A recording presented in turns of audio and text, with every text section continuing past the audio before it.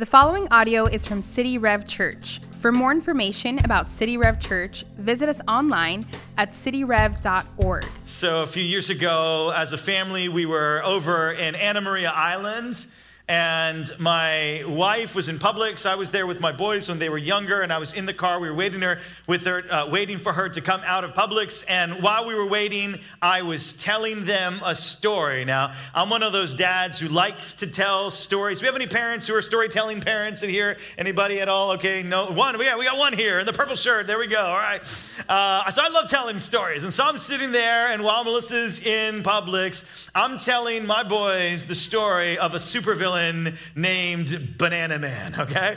Banana Man wears all yellow, and he goes into grocery stores, and he steals the bananas to put in his banana blaster so he can blast out rotten bananas at people, and I'm telling the story, and the kids are like, this is so cool. And then I tell them the story about two boys, coincidentally named Joshua and Ethan, which are the names of my boys, who competed against or fought against Banana Man, and they threw him out of Publix, and Banana Man leaves Publix, and he gets in his yellow car because he's Banana Man, and he drives away.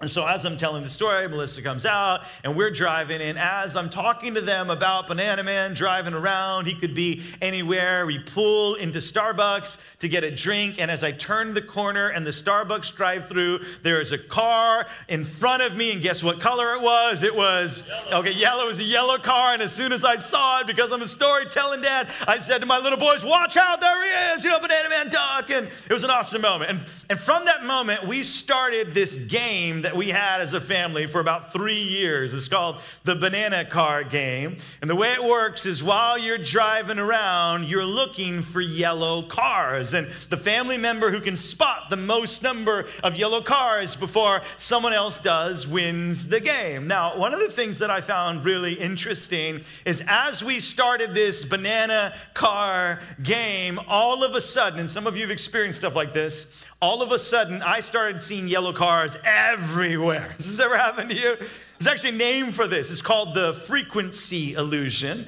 And it's not that there were actually more yellow cars out there. It's not like people heard my story, it caught on, it became famous, and everyone wanted to buy a yellow car. No, it was the same number of yellow cars. Like the outside world was exactly the same, but what had changed was my perspective. Like suddenly I was looking at the world through a different perspective, a different grid, and it changed how I saw the world, and it changed how I interacted with the world. Now, I start with that this morning because today in this message, I want to talk to us, and I want to challenge you to adopt a new perspective. You're in this teaching series called Origins, and the big idea of this series is looking through the years, the story of City Rev, and looking at key passages of Scripture and key ideas that have been taught through the years that have shaped the ethos and the culture and the experience of this church. And one of those ideas is the idea that we are called to live gospel-centered lives. Everyone say gospel-centered. Gospel-centered lives. And so what I want to do today is I want to talk about what it would look like for you and I to have a new perspective of the world in which we look at all of our engagements, all of our interactions, all of the things we say and the things that we do and the choices that we make through a new perspective, which is the lens of the gospel of Jesus Christ. And so we're going to start in the book of Philippians, chapter 2. This is Paul's letter to the Christians in Philippi. And here's how it's going to begin. We're going to start by looking at a challenge that Paul gives to the Christians in Philippi to live differently as followers of Jesus, uniquely. And the challenge he gives them is difficult. What he's going to talk to them about is something that is difficult to do. And then we're going to notice how he says the way you're able to do that is to begin to look at life through the lens of the gospel, and then I want to give you two really practical ways that you can live this very thing out. Philippians chapter 2, verse 1 says this, "Therefore, if you have any encouragement from being united with Christ, if any comfort from his love, if any common sharing in the Spirit, if any tenderness and compassion." In other words, Paul's like, if you're even a Christian, okay? Like, if you're a Christian, then I want you to do this, right? Verse 2, "Then make my joy complete By being, now I want you to notice what he says here. I have a couple things here. By being what? Like-minded, having the same love, being one in spirit and of one mind. What is Paul? This first thing that Paul is calling them to, he's calling them as followers of Jesus to live lives of unity. So I want you to be united, like-minded, of one heart and of one mind. I want you to live lives of unity as the people of God living in Philippi. Now, sometimes people hear challenges like this from the scriptures to live unified as God's people. And sometimes people hear this and think, well, this is easy, right? Like it's so easy to be unified. We're all Christians, right? We just hold hands and sing how great is our God around a campfire, man. Like we're unified, right? But the truth of the matter is, if you've been a Christian for any length of time, if you've been in churches for any length of time, you might recognize that it really is not all that easy at times to be unified. Anybody with me? And part of the reason is because even in this room and on our online campuses and the other services, there are many people who are from different backgrounds and different experiences and different socioeconomic levels, and we all come together in the name of Jesus, and sometimes those differences make it hard to be one and to be unified. But Paul's like, this is what you're called to. This is what we're called to be. We are called to be one. We're called to be one, and it's not always easy. Like in the last 18 months, we've been in the pressure cooker of COVID. Hopefully, thank God we're moving out of that right now. It hasn't always been easy historically. Acts chapter 2 is the beginning of the New Testament church. And this is the day of Pentecost, or the Holy Spirit falls on the day of Pentecost. And if you read it, there's 3,000 people that come to faith on that day, and they're all unified in their hearts and minds. And I want to ask you this question from Acts chapter 2, in this beautiful moment of unity, how many more chapters do you think they have to go in the book of Acts before they're wrestling with disunity? You know how many more chapters? 4 chapters. Just go to Acts 6, and the Greek-speaking widows aren't being cared for as well as the Hebrew-speaking widows, and they wrestle with it. The bottom line is, the first thing that Paul says is, if you're going to follow Jesus, here's part of what it looks like. I want you, as God's people, to be unified. It's not easy, but it's what we're called to. Here's the second thing, verse 3. He says, do nothing out of selfish ambition or vain conceit. Rather, in humility, notice those 4 words, value others above yourselves. Not looking to your own interests, but each of you to the interests of others. The first difficult thing he calls them to as followers of Jesus is, I want you to walk in unity. The second thing he calls them to as followers of Jesus is this: I want you to treat other people as better than you. As a matter of fact, one of the other translations actually said that esteem others as better than yourselves. Now that phrase and that idea is one of those phrases and ideas that is easy to amen and difficult to do. There's a lot of things like that in life. They're easy to amen and agree with, but difficult to put into practice. Like, does anybody here have a friend or family member who is really, really good at exercising and eating healthy, and you might not be quite as good?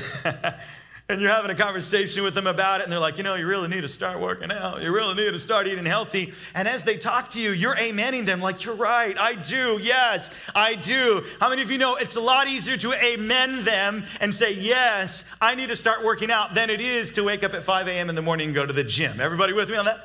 It's a lot easier to amen them, you're right, I should eat better, than it is to choose broccoli over breadsticks at Olive Garden. Can I get an amen on that one? You following me, right? Like, there are things in life that it's just, man, and this is one of them. Paul's like, hey, Christians, esteem others as better than yourself. And our hearts are like, yes. And then our lives like, that's hard to do. If you don't believe me that it's difficult to do, how many of you remember the great toilet paper apocalypse of 2020? Now think about, what in the world did toilet paper have to do with COVID, right? I mean, literally nothing. You know why we had a toilet paper apocalypse in 2020? Because we were not esteeming others as better than ourselves. And we're like, if the whole world's gonna blow out, at least I'll have my toilet paper, right? Some of you probably still have multiple rolls from that time you bought in 2020. Like, my point is that Paul's saying, like, listen, you want to follow Jesus? Okay, be unified. All right, esteem others as better than yourself. Now, those two ideas are just two concepts of what it looks like to live as faithful disciples of Jesus. The language here that we use at City Rev as mathetes, right? Disciples of Jesus Christ. But the truth of the matter is, in totality, if you seek to live as a follower of Jesus Christ, number one, you will be different, and living in that way is going to be difficult. I've been talking to my church about this recently. Like sometimes we get so surprised when we're trying to live as Jesus, how different it feels from the rest of the world. Let me just say, don't be surprised.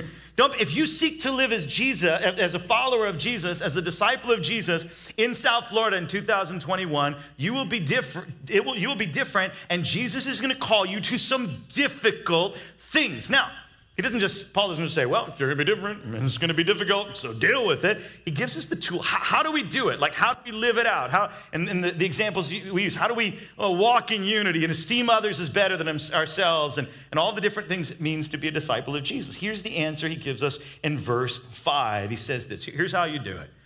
In your relationships with one another, and I'm just going to say simply, in everything that you do as you live, okay?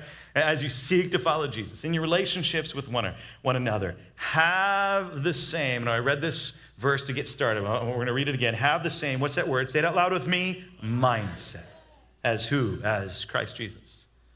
What Paul's saying is, if you're going to live as a follower of Jesus Christ, you're going to be different, and it's going to be difficult. Well, check it out. Guess what? You're going to have a change in perspective. Have a different mindset. Have a different lens through which you are viewing the world. Now, this is why he says that we're supposed to do this, and this is why this is important, because everyone has a lens through which they look at the world, a perspective through which they look at the world, and the perspective through which you view the world and view your relationships and view your resources will absolutely impact how you engage in the world. Let me give you some examples of some perspectives that people have. And as I give you these examples, I want you to think about your own life. If maybe there have been times in your life where you've looked at the world through these lenses, different lenses, I want you to think about your friends and family and coworkers. And as I give these ideas, I want you to go, I've seen this, or I've seen this, or I've seen this. So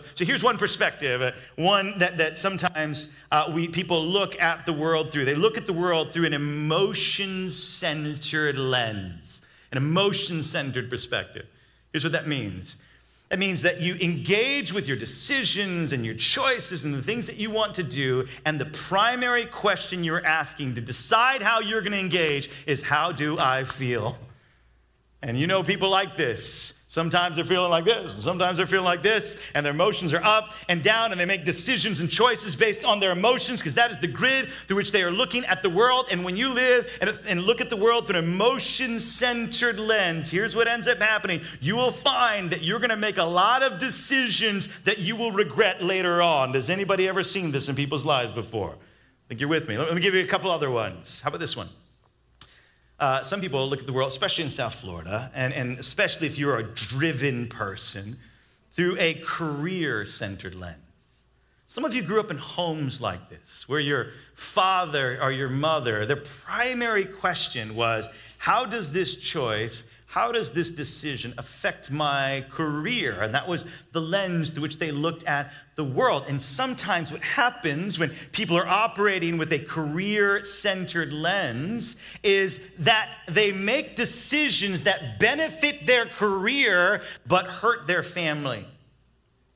Benefit their career, but affect negatively their walk with Jesus and their spiritual life. And yet, when they're presented with the opportunity, there's not even a question. Of course I'm going to take that promotion. Of course I'm going to do this in my career. It's going to benefit my career, even if it impacts other things negatively. It's a career-centered lens. Let me give you a couple more. This is a big one for right now in the moment that we live in. But how many of you know someone who looks at the world through a politics-centered lens? Anybody here know someone like that? No, everyone's afraid to raise your hand. I don't want to get in trouble. It's okay. I see you. I see your heart raising your hand. I mean, this is like the thing right now. Everybody knows someone, and maybe some of you are this person. Every single thing you look at in the world is through the lens of the right or the left, Republican or Democrat, who's in or who's out, and what I like, what I don't like, always through the lens of politics. Let me give you one more. the lens of people pleasing. These are the people who the biggest question is not what does God want, not what is right, not what is best, but what will make the people around me happy because I really want to please them. And Paul's point here is, listen, if you're going to be a follower of Jesus, you can't be centered only on your career primarily. You can't be centered primarily on your emotions. You can't look at the world through the lens of people pleasing. You can't look at the world through the lens of your career. If you want to be following Jesus, a mathetes, a disciple of Jesus making a difference in the world, you have to have a different kind of mindset, a different kind of perspective. You need to have the mind that was in who? Well, who did he say? Jesus Christ. Christ Jesus, right? You have to take the mind of Jesus. And what we're going to see is what he's going to describe here in the next few verses is how the way that Jesus saw the world played out in what we call the gospel. Now, that word, some of you, when I say the gospel, you know exactly what that means. Others of you are new to Christianity or exploring Christianity, and if you're like, what does the gospel mean? Here's what the gospel is, really simply. The gospel is the story or the proclamation of how Jesus Christ came to rescue us from the power of Satan, sin, and death. That's the gospel. It's the story, the proclamation of how Jesus Christ came to rescue you, to rescue me, to rescue us from the power of Satan, sin, and death. And what Paul is going to say here, he's like, I want you, if you're going to follow Jesus, you have to have a new perspective, the perspective that Jesus has as evidenced in the gospel. And so what he does in the next few verses is he describes to us the story of the gospel, of what Jesus did to rescue us. And I want to illustrate it by getting on this ladder for a second, if that's all right with you. So I'm going to get up on this ladder, and I want you to take a look at Philippians chapter 2, verse 5. Because he says this, in your relationships with one another, have the same mindset as Christ Jesus. Notice what he says there, who being in very nature who? God. Very nature God. The first thing we have to understand when we think about the gospel and the story of the gospel is that Jesus is God. The Bible teaches that God is one God, in three persons. God the Father, God the Son, God the Holy Spirit. God, Jesus, has existed from eternity past fully as God. So the story of the gospel doesn't start with Jesus as a rabbi or a teacher. It starts with Jesus as God. And it goes on like this, who being in very nature God did not consider equality with God something to be used to his own advantage. Rather, he made himself nothing by taking the very nature of a servant, being made in human likeness. So Jesus starts up here as God, and then he takes a step down in our direction. And Paul says, he didn't consider equality with God something to be used to his advantage. What does that mean? It simply means that Jesus, as God, is worthy of honor and glory, and he's full of majesty, and Jesus didn't hold on to that. I mean, he could have. He was on the top rung, right? Like, he's fully God.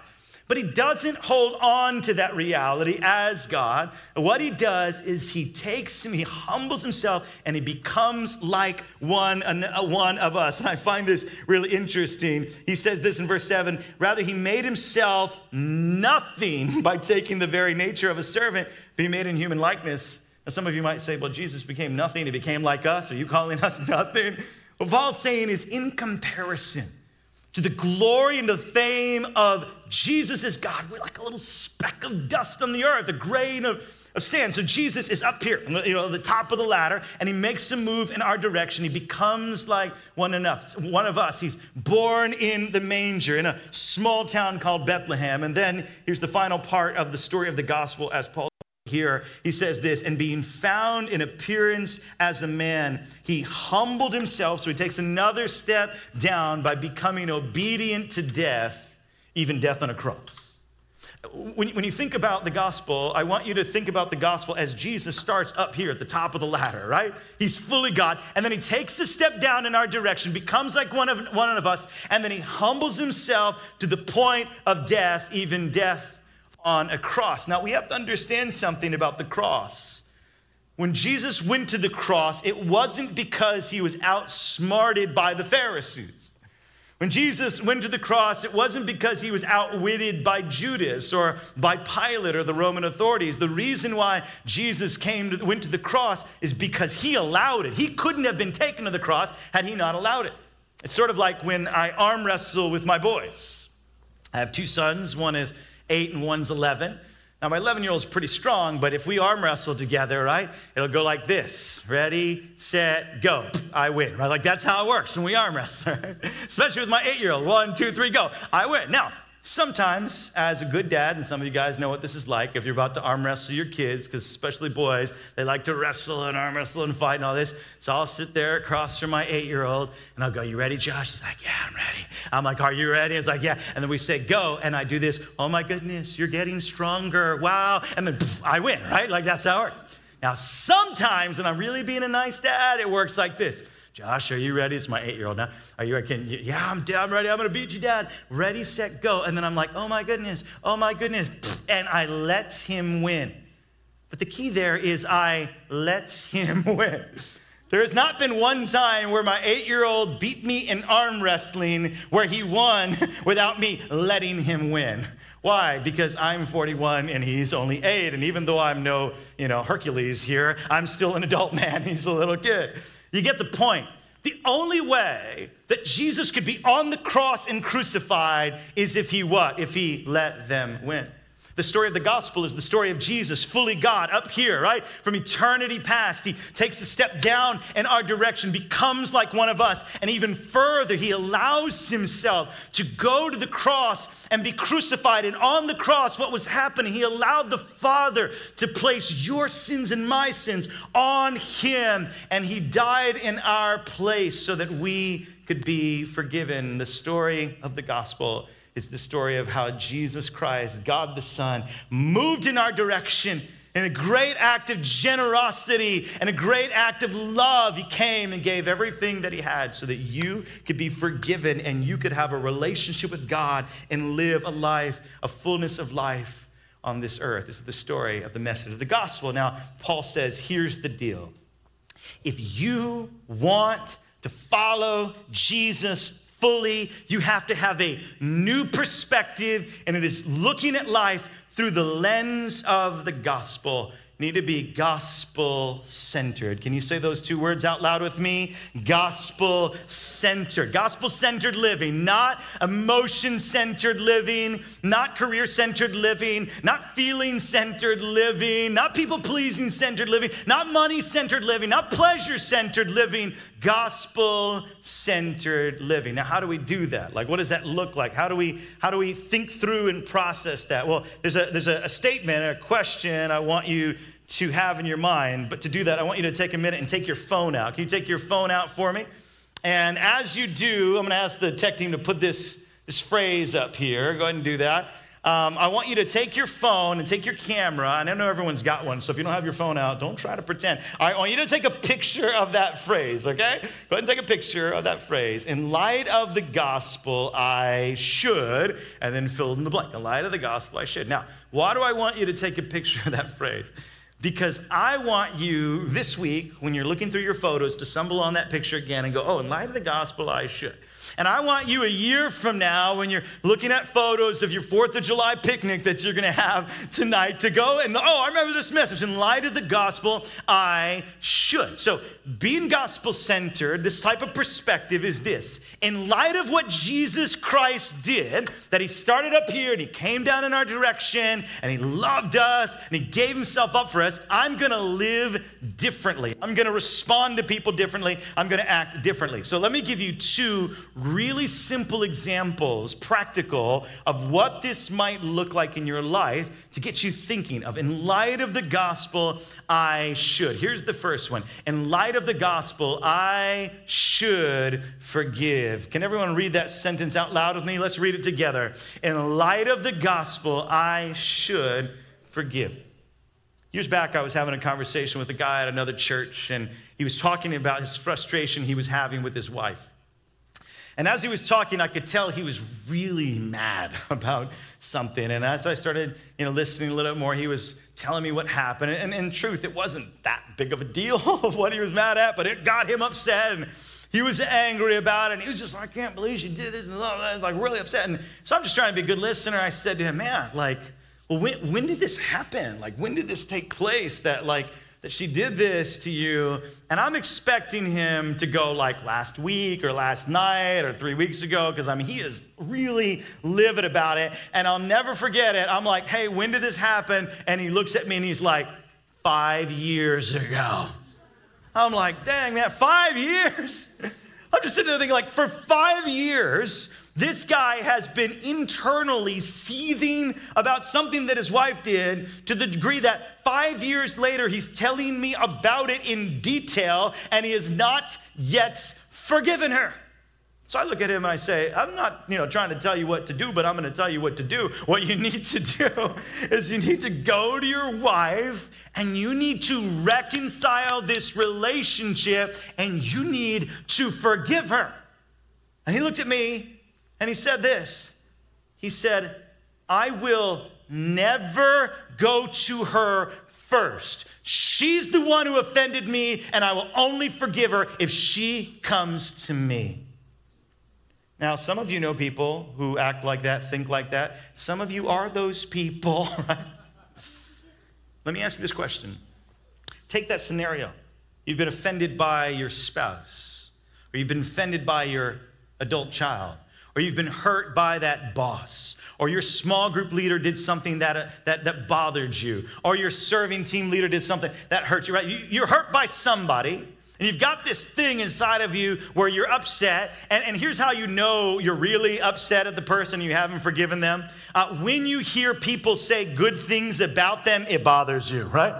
Does this ever happen? Like, you're mad at somebody. You haven't even thought about it for a while, but then someone goes, hey, I ran into so-and-so the other day, and they won the lottery. And you're like, I'm so angry, right? Should be happy, you're not, right? So that's the situation, okay? Now, you've been hurt. In light of the gospel, I should what? Now think about the gospel for a minute. Okay, here's Jesus, God, eternal God, Jesus Christ, the Son of God, second person of the Trinity. And here's what happened. There was somebody who sinned against somebody. Either God sinned against us or we sinned against God. You want to know who it was? It was we who sinned against God.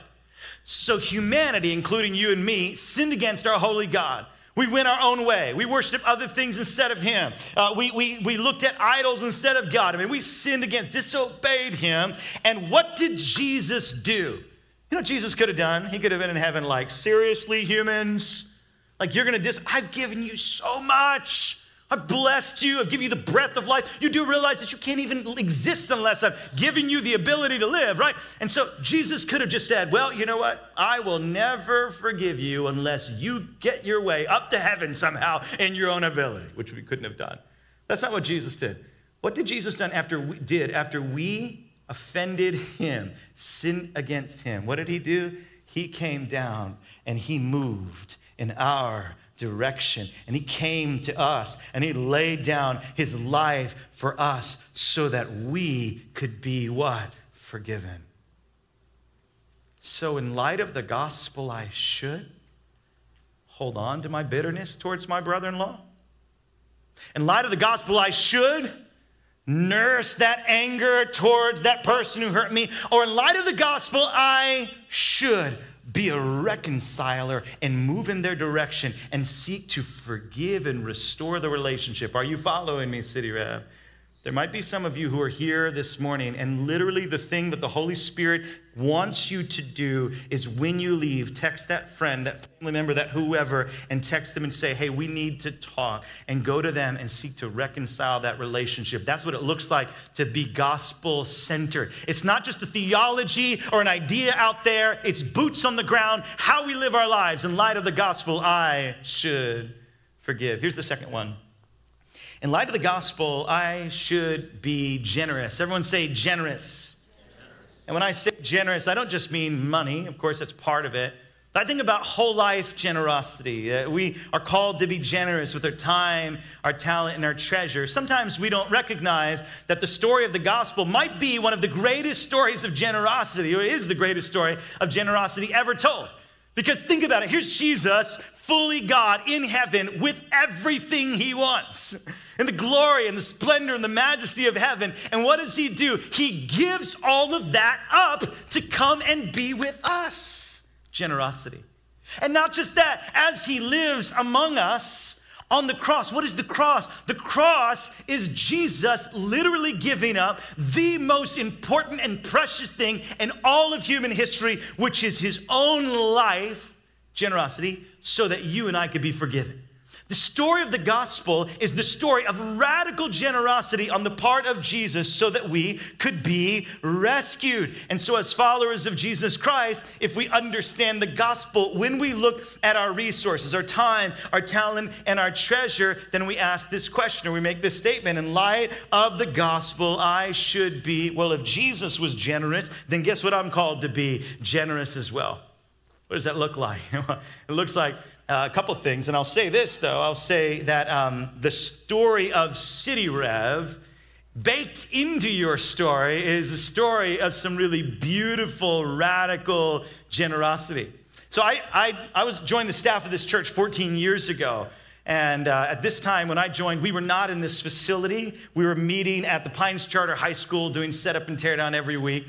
And while I was there, before we got on staff, Pastor Roby and I talked, and I said, hey, at some point I want to plant a church. And he's like, yeah, that's cool. So we'll commit to 3 years, and then we'll plant this church. He's like, yeah, man, I'm with you. And so we go through the 3 years, and we're getting the beginning stages of being ready to plant the church. And as we were getting ready to plant the church, there was a lot of different things happening at City Rev. Once there's a group of people who left, City Rev, and they were upset about something, they left. And then there was some beautiful things happening where the church was beginning to start to look at this facility and take a step from being portable to permanent, which when you're a portable church going to permanency, that is a massive step. So here we are having these conversations about, hey, we're going to plant this church, and all of this is taking place. And very easily, Pastor Roby could have said, you know what, John, let's reconsider this whole church planting thing. We've got a lot going on, man. Like, we're about to go to this facility. It's going to cost money, right? We're going to need people. And sending people out with you to start a church, probably not the best idea. But you know what's really amazing is that 11 years ago plus, when we ended up planting this church, here's what happened instead. Fueled by this ethos and this idea of gospel-centered generosity, Roby and I were talking. He said, here's what we're going to do. We're going to move into this space, and we're going to keep taking ground for the kingdom of God at this time as West Pines Church, but we're also going to plant you. Now, here's what happened. So the church at the time was something around 200 people, and they said, and they committed to sending over 20 people to leave West Pines and start our church. Now, 20 people might first not seem like a big thing, but realize when you're 200 people, 20 people is a tithe, right? Like, they tithe the whole group of people. And the people they sent to plant Crossway Church weren't just people on the sidelines. These were givers. These were people serving. They were engaged. They were leaders. They were praying. I mean, like, they sent 20 of their best in that moment. And not only did City Rev, West Pines at the time, send out a group of people to start our church at a pivotal moment in your life, but they also committed to significant financial resources in the first year of our life as a church. Now, I say all that to say, when you look at the story of City Rev, it is a story of this radical gospel-centered generosity. And you know what I think is so cool is how I see God blesses that. So think about this. The first Sunday we planted as a church, Crossway, was the first Sunday that West Pines met here in this building. And even after sending out over 20 people, good, godly, committed people, to plant our church, the first Sunday that West Pines met in this building, they grew, and they were bigger than they were when they sent us out. Isn't that an amazing thing? It's an amazing thing. And here's what I think. It's one of the ways that God says, when you see us, one of the ways that God says, you're onto something. Like, this is it. This is what I'm calling you to. Like, radical, gospel-centered generosity. You can't just hold on to your resources. You give them because this is what Jesus did. This is the new perspective we had. So for you, on this idea, 2 questions. 1, let's just talk finances. Are you someone who looks at your financial resources and says, I'm going to hold on to them? Or are you someone who looks at your financial resources through the lens of the gospel and says, because Jesus gave it all for me, I will be radically generous to God and the work of God in the local church I'm a part of? number one. Here's number two, and this is a different one, but I think it's really interesting. A couple weeks ago, they announced that you guys are starting a second campus over at Cooper City High School. And I think that's really beautiful because I actually graduated from Cooper City in 1997, a long time ago. I graduated, and when I was a Christian, when I went there, and I was a part of our Bible club, and I used to pray for revival on the campus at Cooper City High School. I think it's just a beautiful thing to see City Rev going into that space and extending the impact of the kingdom over there in that second campus. But here's where I want to challenge some of you. It could be that there are some of you who are here today that when you heard about the campus and the need for people to join and to serve and to be a part of that team, the Holy Spirit was like tapping you on the shoulder and saying, hey, I want you to go, right? And you felt the tapping of the Holy Spirit, but you were like, maybe it's the indigestion from the pizza I ate last night, because you're thinking, but if I go, I'm going to have to give more of my time, and I'm going to have to serve, and it's kind of easy here, and I'm kind of comfortable here. And could I challenge you that maybe, just maybe, for some of you, I know it's not everybody, but for some of you, that the invitation of the Holy Spirit is to take a step of faith in the new work and say, I'm going to be generous with my time, my talent, my treasure to see the kingdom of God extended in this new campus. Listen, this idea of gospel-centered generosity or gospel-centered living is simply this idea that everything I do, right, every decision I make, every choice, every word I speak, I'm going to filter it through this lens of, in light of the gospel, in light of what Jesus did, I should. And I promise you, as you start thinking and processing and praying along those lines, man, powerful things can happen as you begin to walk in a new kind of obedience to the Lord. Now, I want to close with this, and I think it's appropriate to close with this final idea as we talk about the gospel. I'm sitting here, and in some ways, I'm talking, as I talk about gospel-centered living, I'm talking to those of you who've received the gospel. But can I just ask you this really simple question as you sit here and as you watch online? Let me just ask you this really simple question. Have you personally responded to the gospel of Jesus for yourself? Have you responded? I don't mean like, is your wife a Christian? I don't mean, are your parents religious? I don't mean, did you go to Sunday school when you were a kid? I mean this. Is there a moment in your life where you looked at God and you said, I admit that I'm a sinner. I have not always obeyed. I've not always done what you wanted me to do, God. I admit that. And I want to be forgiven. And I believe that Jesus came down from heaven and he went to the cross for me. So you've got to understand something, that when Jesus went to the cross, it wasn't just generic salvation, it was specific. Jesus knew you.